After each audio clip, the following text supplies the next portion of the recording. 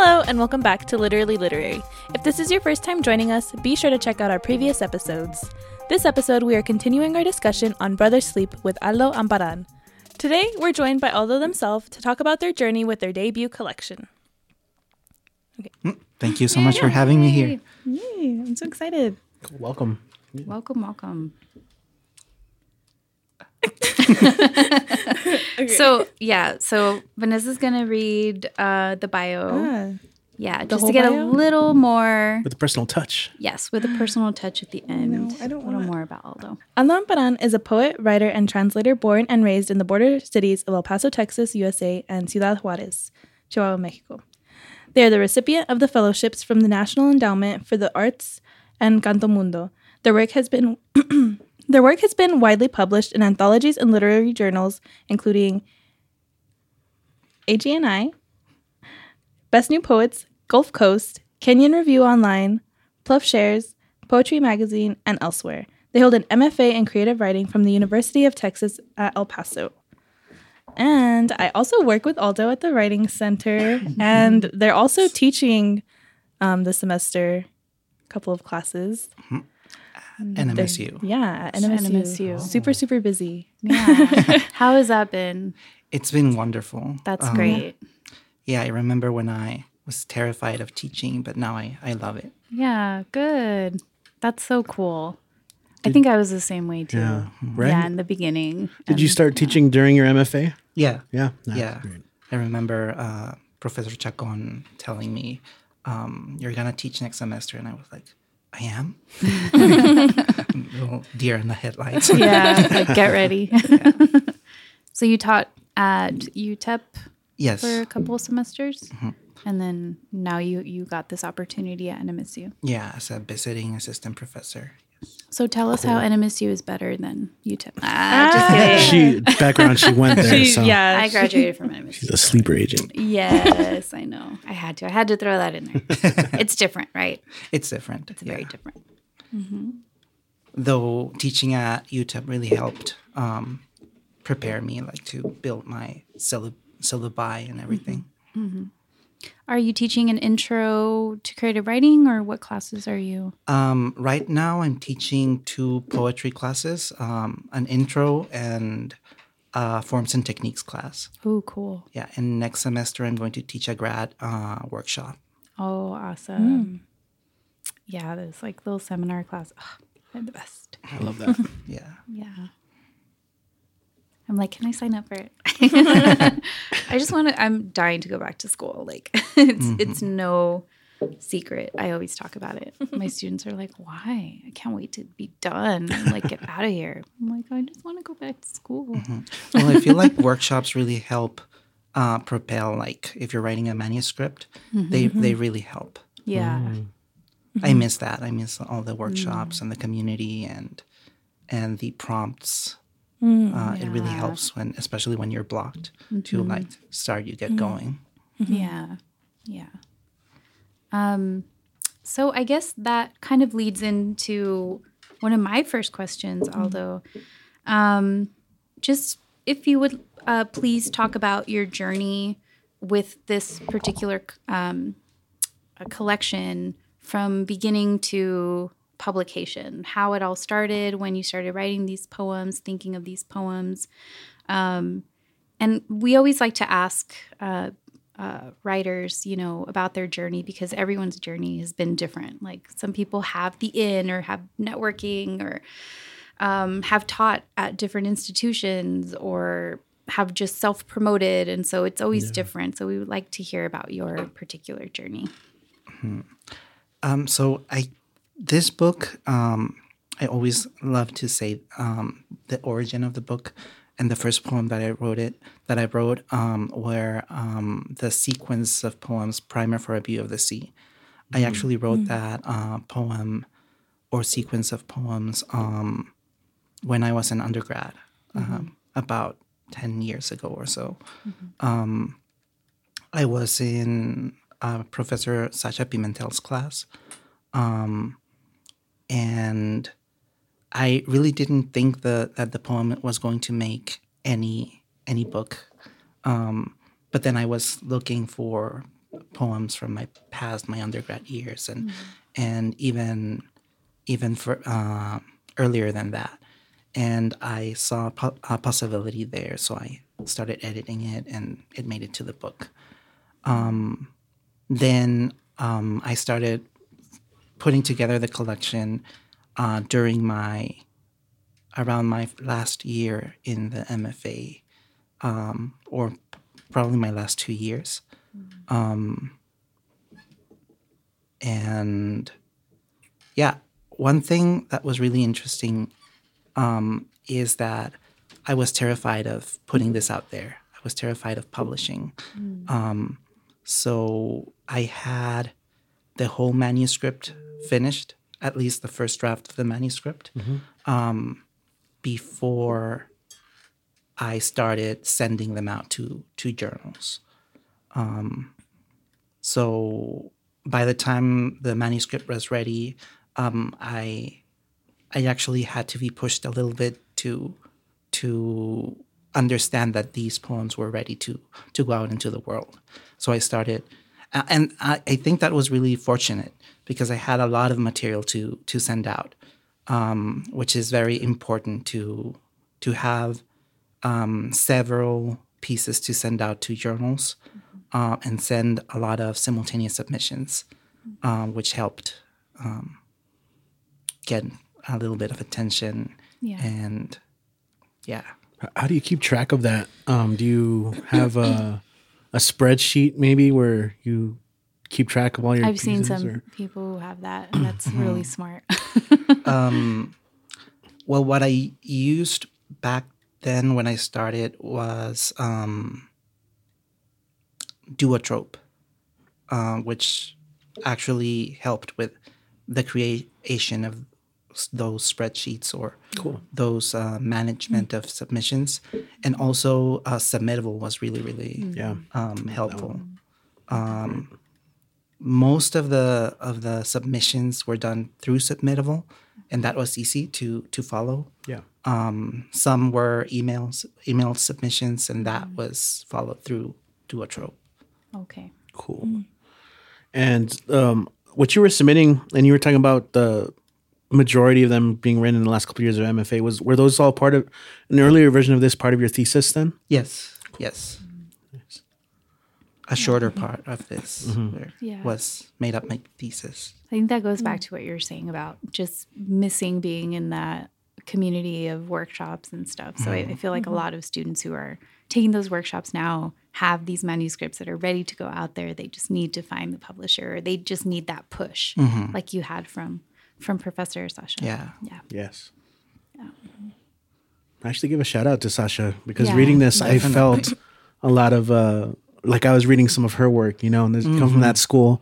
I also mentioned Natalie Sinter-Sapico as well. Yeah, definitely. Who, like, there's this two huge influences. Craft, right, of like cutting stuff down, and I see it here. So. Definitely. Cool. Since you're talking about your MFA a little bit, I kind of wanted to ask you about your transition from fiction, because I know you started out writing fiction, and about your transition to then going into poetry. Yeah, definitely. My thesis was originally going to be a collection of short stories about self-destructive relationships. But then in the middle of the MFA, I encountered two things. I really delved into the sense of line in poetry. And I discovered Ocean Vuong's Night Sky with Exit Wounds. And I was really inspired by that. Also, the ability or the kind of the privilege for poetry to be so fragmentary. So being able to jump from one image or scene or feeling to another in such compact space really helped me find that voice. Yeah. I love that. Were the short stories that you had transformed into poems then, or did you just kind of toss those aside and start anew with the poetry? And are you thinking of coming back to short stories, or have you put that away? So no short stories were transformed into poems. I do plan on coming back to that collection. That collection is more akin to maybe genre fiction, maybe horror or transgressive fiction. That's cool. Which is one of my first influences when it came to literature and writing. Actually, I think the only prose piece that was published in Pank magazine. It's called Grain, and many people consider that a prose poem, which is really interesting. But when I published it, I had in mind the idea that it was a piece of flash fiction. Yeah. That's what Richie and I were talking about prior to recording today. Just like how some of our most favorite fiction is very poetic or can be. And yeah, so that makes perfect sense. I'd love to read that. Yeah. Cool. So I think we were kind of sidetracked. We were talking about the publication history. Talk about what drew you into Alice James books. And my understanding is that you had even submitted previously to winning. Yes. So I submitted this collection in 2019, which was a year for the 29-year prize, which was the year I graduated from the MFA. Graduated in 2018. I submitted the manuscript to the Alice James Award, and it was actually a finalist for the 2019 award, which I found really, really exciting, really positive. And I just started editing this manuscript, adding a little bit more poems, taking out a few, editing line especially. And then I resubmitted it that year, 2019, for the 2020 award. And in around February, I received a call from a poet I actually really admired, Joseph Fasano. And he announced that I was a winner. And I was when I received a call from Alice James, I was not expecting them to say, "You're the winner of the Alice James Award." I was maybe, we really love the book and would like to speak more about you, or even like it's an editor's choice, but like the winner, that just blew my mind. Yeah, that's amazing. Yeah. Where were you when they called? Were you out and about? Actually in my room. Okay. It was kind of early, about 9 or 10ish. And I received a call, and I rarely answer calls because a lot of spam.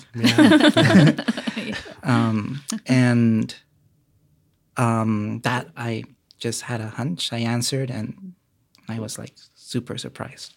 Yeah, that's great. And I was alone in my house, which was probably a good thing. Were you yelling? Yeah,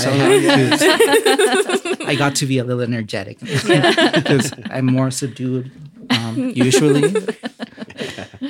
No, that's great to celebrate. Yeah. And out of curiosity, when you were a finalist the year before, did you receive any kind of feedback on No, the draft? No. Okay. So then everything was your own then to decide to Yeah, I read was it. going to ask that. Your editing process, like you said, you went back and did some editing on your own. Was it just self-editing? Did you get help from anyone else? Like, what do you think could make this better? Yeah, it was mostly myself, kind of adding on to what I had through the newer kind of poetry that I was reading, to the newer techniques, newer influences. Okay. Great. Yeah, you mentioned line breaks, working with that. There's a lot of playing around with form in this that I hope we can get to later on. But I do have a question. I guess I should ask that now. I did notice a lot of the poems are very technical, and therefore would be, great to study in one of those college like seminars, grad courses that we were talking about earlier.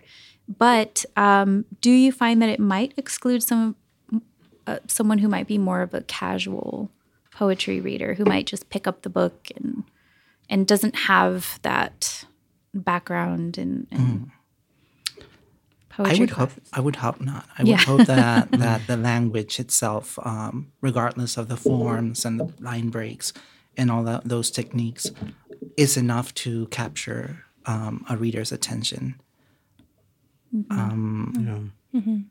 I guess that would just be a hope, but I do know that many people consider poetry, especially poetry so focused on craft, to be a little, I don't know, creating a distance between them and the reader. Yeah. Yeah, that's the only reason I asked that. Like, I guess in thinking about our students, right? At EPCC, for example, Richie and I am thinking, like, how can we incorporate or bring this book into the classroom where these students haven't taken a poetry form and technique class yet, and so they wouldn't be able to see the nuances or those kinds of techniques that you're using, but can still read and focus on language and focus on feeling and those kinds of, I don't even want to say like elementary things, because they're not elementary things, but they can still take something from that. Yeah. Right. Yeah, definitely. And that also brings to mind how popular some Insta poetry has become, and how focused on feeling that kind of poetry is, instead of focusing on craft and technique and technicalities. So yeah, I understand how kind of like the technique might be a little bit creating a distance between the work and the reader. But I do hope that readers can find the language and the imagery and the feelings as powerful, and maybe bring a little bit more attention to that technique, that craft. that's Might just have to work at it a little bit more.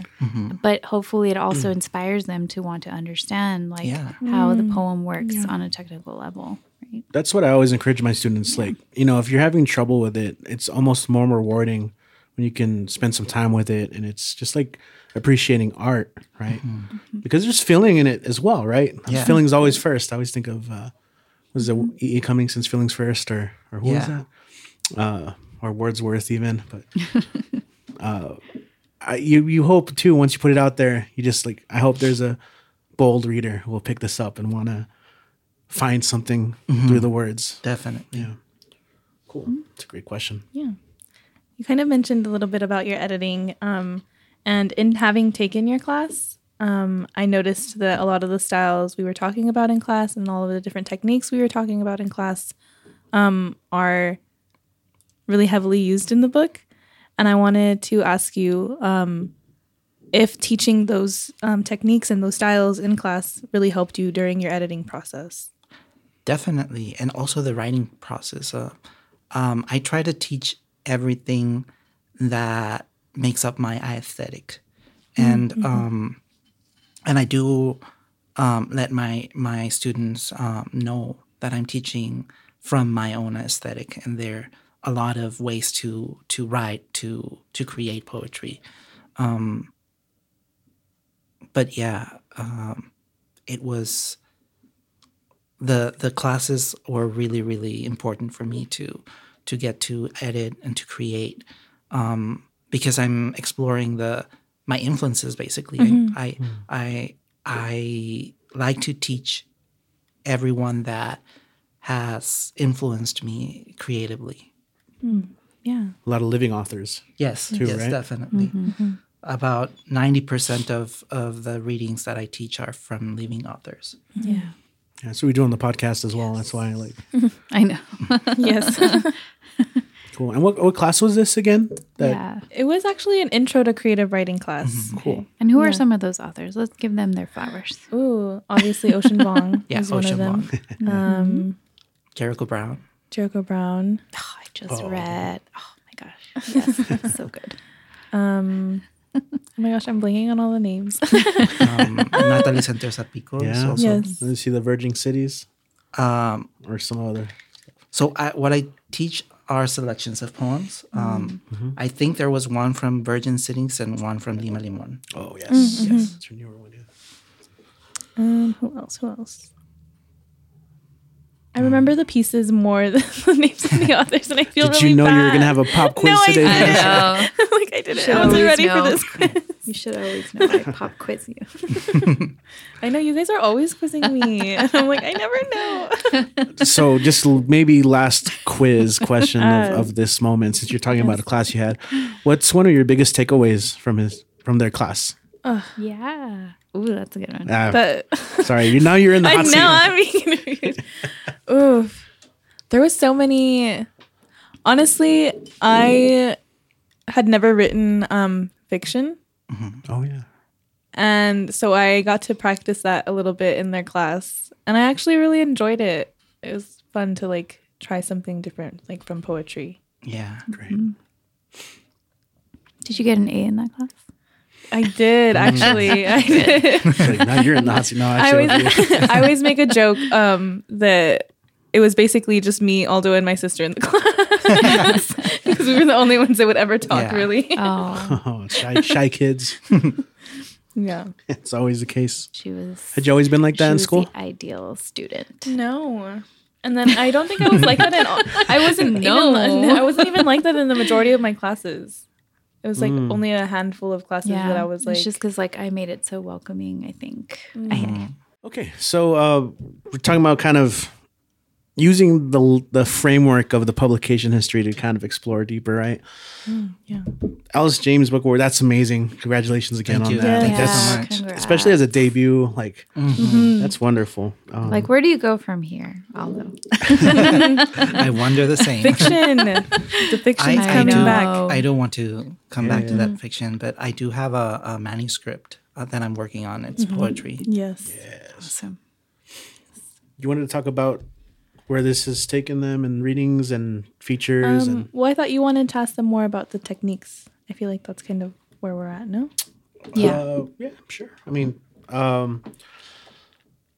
where did I want to go with this? Well, I mean, I had mentioned at least reading. I mean, there's so much to unpack in it, and that's one of the powers of poetry. Yeah. To pack in so much, through imagery, through form, and even how we break that form. There's so much of that in it that we talk about. I think is really interesting. But one thing that stood out to me were like kind of sometimes I saw glimpses of like cinematic techniques, and so much of that is based on the image and the way you frame something. And I see that a couple times here.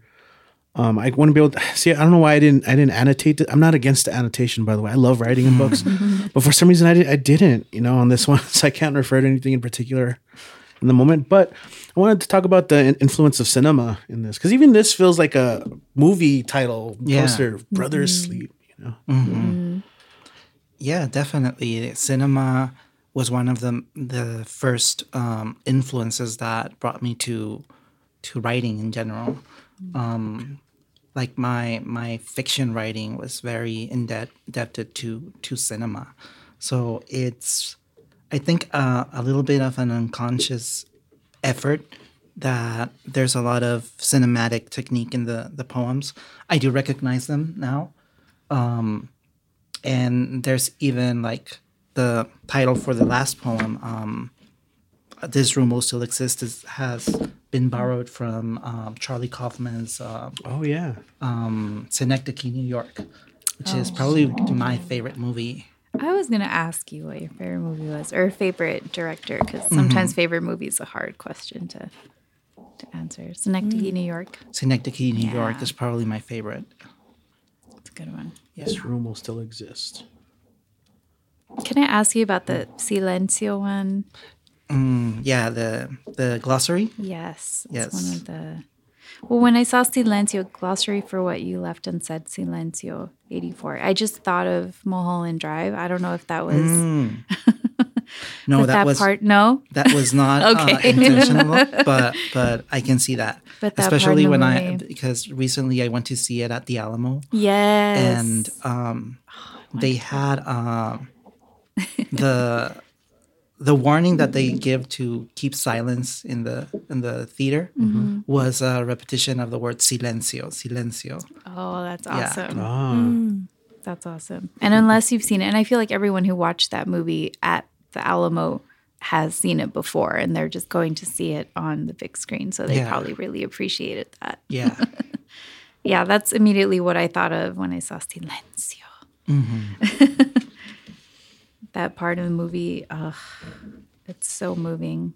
Anyway, There's something you said right now that was really interesting. You said unconsciously and finding stuff here. And I think for young writers, I think writer's block, hesitation, all these things happen because I think people are trying to consciously create something. But how much of it is just trusting yourself and letting the language take you somewhere?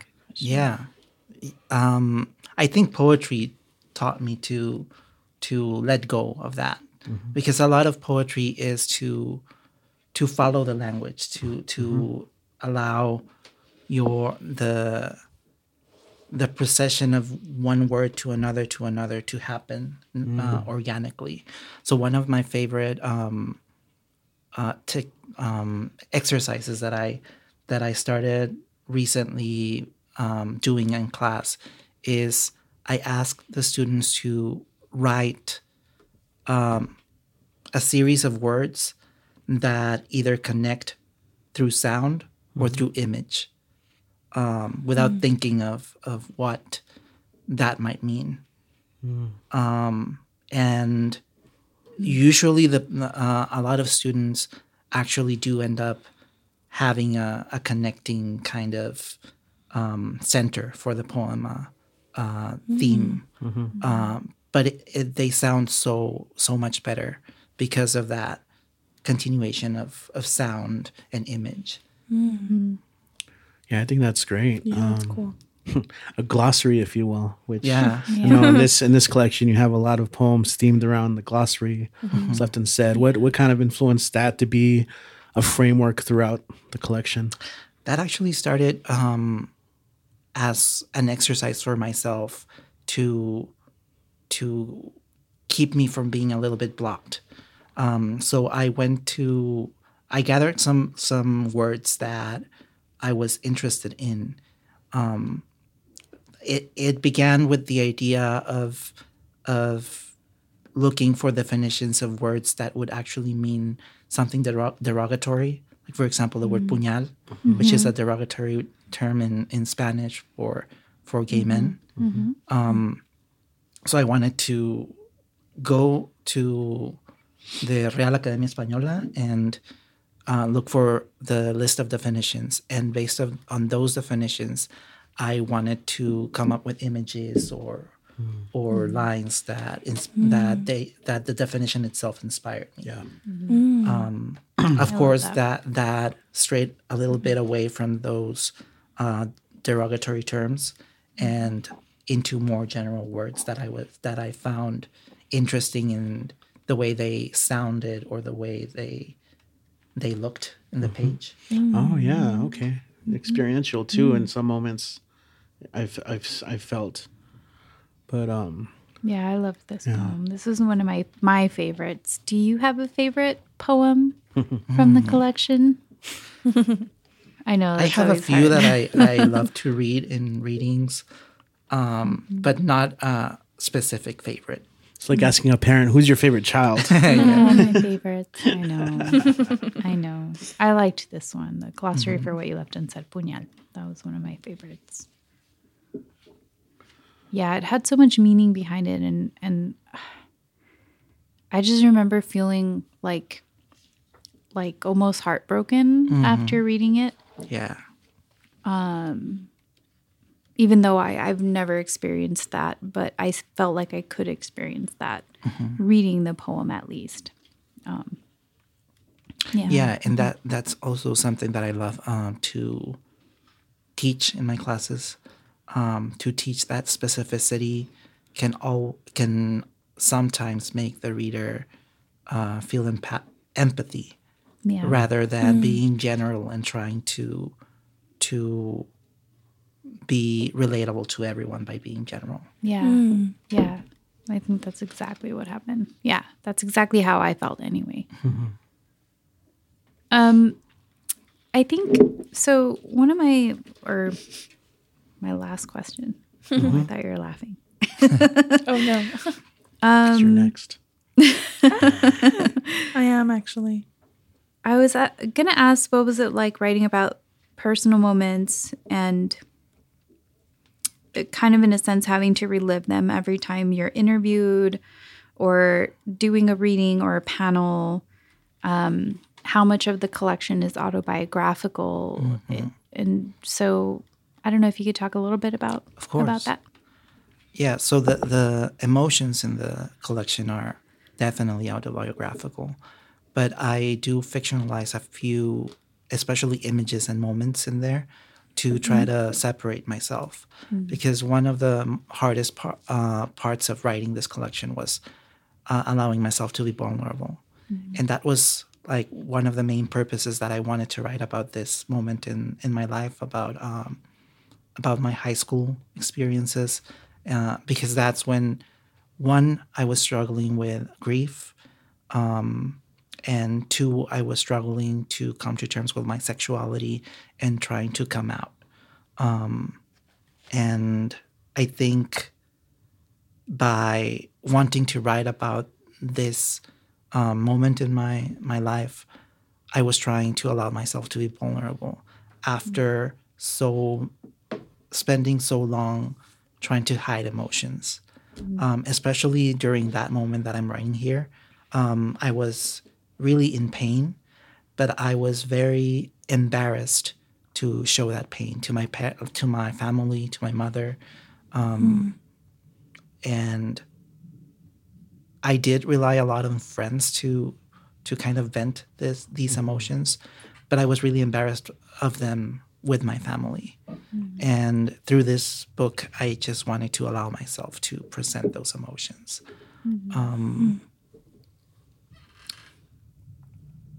But yeah, it was like, Since then, has your family read it and they haven't. They don't speak English. Okay.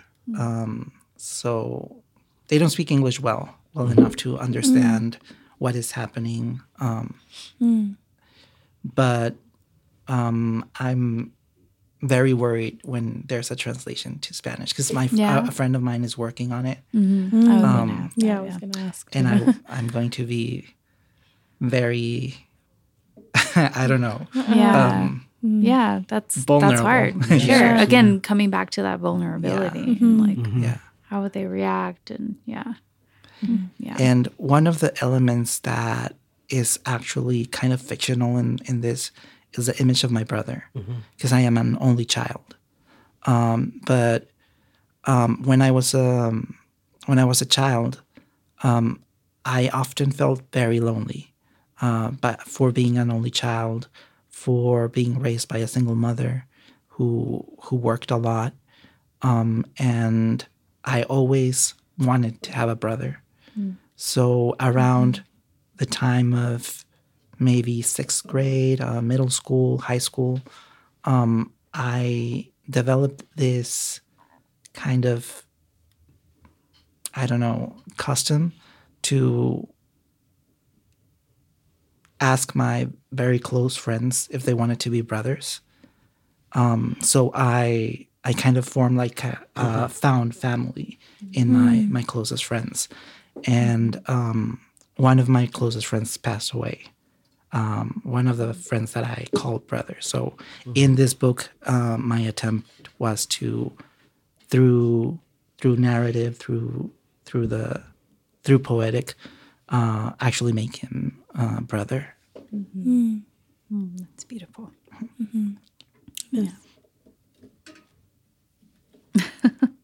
Is it my turn? I think so. I feel like that's a weird Yes, transition. I know. Okay. So I guess my last question is just about all the events you've been doing. If you want to talk a little bit about that, if you have any upcoming ones too. Yeah. I have a reading coming up April 28th at UTEP. And I'm going to be reading also in Lubbock. I think April 14. Yes. At the university? Poetry Month. Yes. Yeah. Poetry Month. Cool. Yes. Yeah, April. Busiest month. I know. Cool. Lubbock, Texas. Ooh, tell us how that goes. Oh, yeah. And UTEP. Should be interesting. Yeah, I know. And then coming back from UTEP at the end of April. Cool. And UTEP, is that going to be part of a series? Or are there other readers in that? I'm not sure. I know Sasha is helping organize it, and she had wanted to bring me for a while. Cool. So, How exciting. yeah. Awesome. What about some of your past events? So I read it at AWP. I had a panel there with 3 other Alice James poets. I was really fortunate. The stage was huge, very nerve-wracking. But you did great. Vanessa and I were there. You did amazing. It was so good. It was great. Thank you. I'm still terrified to see the recording. How did you like AWP as a whole? How was it was your first time going, and then you were also presenting and you had a signing. You were just all over the place. It was amazing. I got to meet a lot of poets that I really admired. Made a few friends with some of them, which was like one of my highlights of the trip. Yeah. The city was beautiful, Seattle. I love rainy days and cloudy days, so I was all thrilled about that. Had you been there before? No, it's my first time. And yeah, having a signing, having a panel was incredible, especially like for my first time. And I can't wait to return to another AWP. Yeah. I love Yeah, that. it was great. Yeah, this was such a great time to attend. Yeah. We all had the privilege to go as well in different areas. Like Richie and I were on a panel talking about this podcast, and Vanessa was networking the crap out of I knew Vanessa was working hard. Yeah. Like I'd be doing something else, and then I'll see She like earned her way. 10 new people liking the podcast page. I'm like, damn, Vanessa's working. Yeah. She's talking to people right now. Yeah. It's Yeah, awesome. it was really cool. Yeah. Yeah. And I'm hoping that maybe in some future AWPs, I would be invited to off-site readings, which Yeah. are really fun. So I'm kind of putting it out there, manifesting it. Yeah. Yes. Did you go to any offsite reading? I did go. Yeah. I went to a few. They were like amazing. I would like to be part of one of them.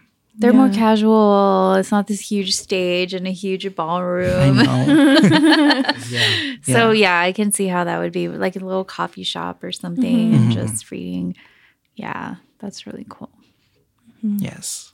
Well, I'm so glad that we got to experience that together and that you came in and talked about your collection with us. Although we're thrilled to have you here. We want to congratulate you again Yes. on your awards and your collection, and we can't wait to read the next thing. Ooh, I know. I'm so excited. Thank you so much. I think I've read some of the pieces. Yes, you did. Ooh. A sneak preview. Okay, cool. Yeah. Thanks so much for coming, Aldo. Thank you for having me. And do you have a website or a place where people can contact you or check out, like, keep up with your work? Yeah, aldoamparan.com. And I'm on Instagram and Twitter at Sky Gone Out. Excellent. Cool. Yeah. Thank Good. you. Thank you. Outro. Spit it. Thanks for joining us on this episode of Literally Literary, recorded at Power at the Pass and brought to you by Border Census. This episode, we continued our discussion on Brother Sleep with an interview with Aldo Amparan. If you haven't read it, we hope we inspire you to pick up a copy.